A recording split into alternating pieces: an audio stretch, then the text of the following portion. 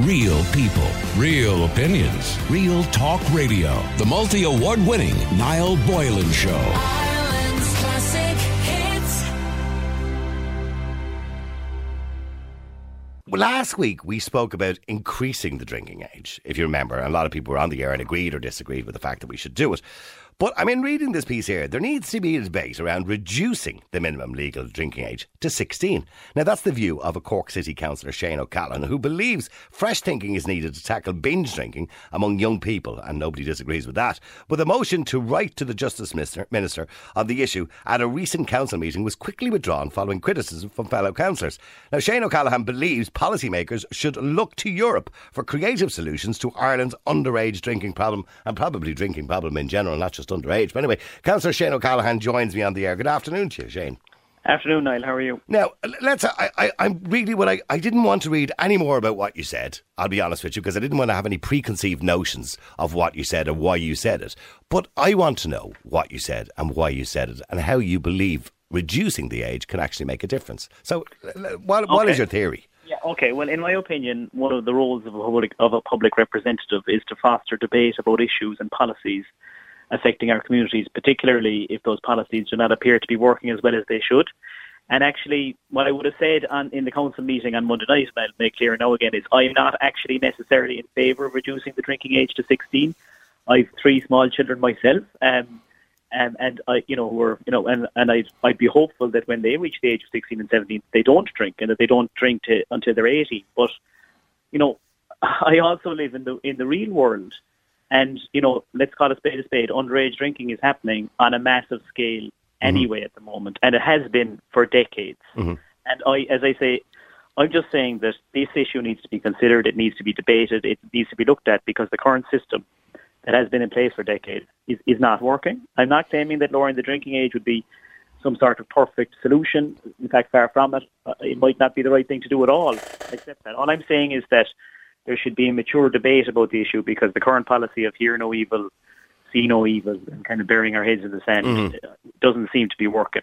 Well, I agree with you in relation to a mature debate, and I understand the point you're making. In some countries, for example, take France, where they have a much more mature attitude towards alcohol than we have. You have young children who will have a glass of wine at 14 years of age around the table, and that kind of idea of training a child to be responsible around the use of alcohol is not such a bad thing. And by the way, the law in this country doesn't stop young children drinking. It doesn't. You're legally allowed to give your child a glass of wine or whatever it is at 14 years of age. The law basically says you can't purchase alcohol until you're 18. Okay, but I mean, I suppose if it was the case, right, that if the vast majority of 16 and 17-year-olds complied with the existing law not to purchase alcohol and consume it in fields and wooded areas mostly, then there wouldn't be an issue, and I'd be perfectly happy, and I wouldn't be on here having this conversation.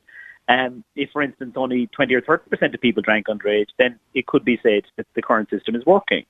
But a survey, and I think we know anecdotally anyway, but a survey conducted by Alcohol Action Ireland last year found that 82% of young people have drank alcohol by the age of 17. 82%. I could equally argue that if we look at statistics around, say, consent, the age of consent is 17 in Ireland. It used to be 18, now it's 17. The average age for losing your virginity is 16. So we know that the majority of people in the country have broken the law, so technically speaking, right? Now, if we reduce the age of consent to 16, I imagine the age of losing virginity may drop down a little bit over the next, 20 or 30 years to 16 or 15 years of age. So when you set a guideline, and the guideline is 18 for driving, the guideline for drinking is 18, it is setting a little bit of a guideline. You're right, you are right. It's not a guideline, it's the law. Oh, I know, okay? Absolutely. And in my view, the law is the law. And you can't have some laws that must be obeyed, and then other laws that. But it is the law, and not in a wink, and maybe we should obey. Absolutely, it, you don't really, Shane. really I agree with you. I don't think that works. No, I do agree with you. But the law of drinking under the age of 18 and the law of having sex under the age of 18 is generally not something that's very enforceable or has been enforceable.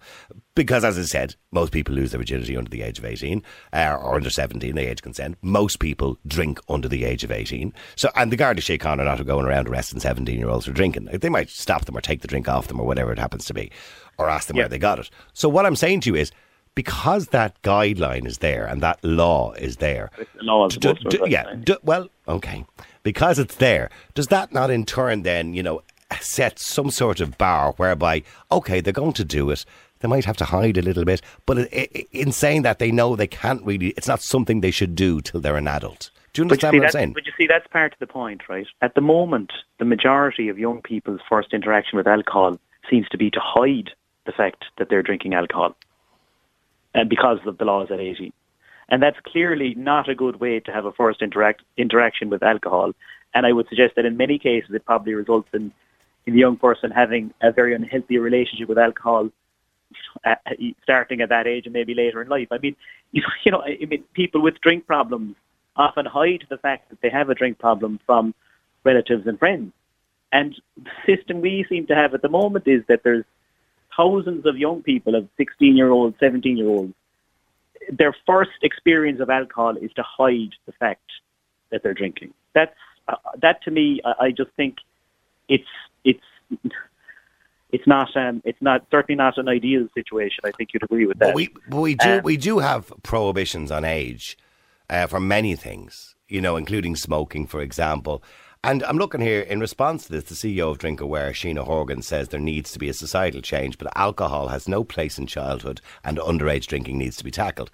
By throwing in the towel is what, and I'm not saying you're saying throwing in the towel, by reducing the age of anything like this, or things that we consider that we need to be responsible adults to do, be it smoking, be it drinking, be it having sex, be it driving a car, whatever it is, you need to be a responsible adult to do all these things. By reducing the age, is that not throwing in the towel and saying we've lost?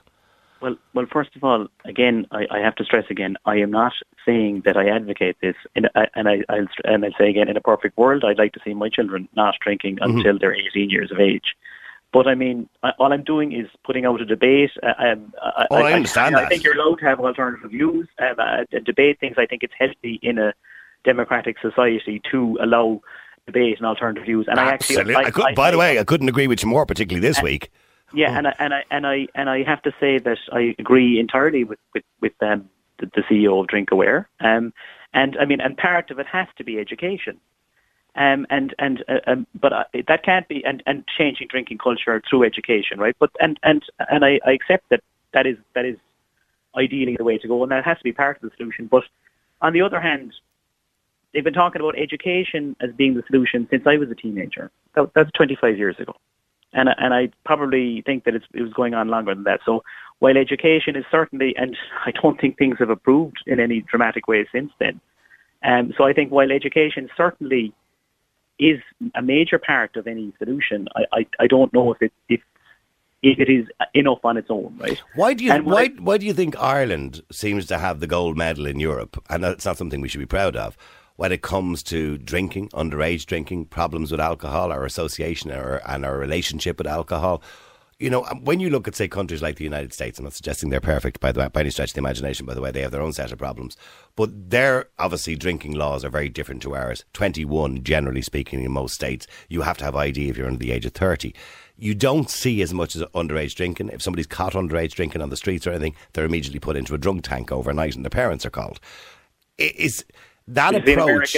America then, I think that the regime is so harsh over there that I think it's easier to buy illegal drugs than it is to drink underage. Probably, yeah. And which leads to all sorts of problems. I would not be looking towards America as a solution in any shape or form. What I would, again, I'm just putting this out there for debate. I'm not advocating this in any way, but maybe we could consider looking to countries like Germany, right, where they may have a more realistic approach to the issue, rather than trying to keep people away from alcohol completely because they view it as being unrealistic.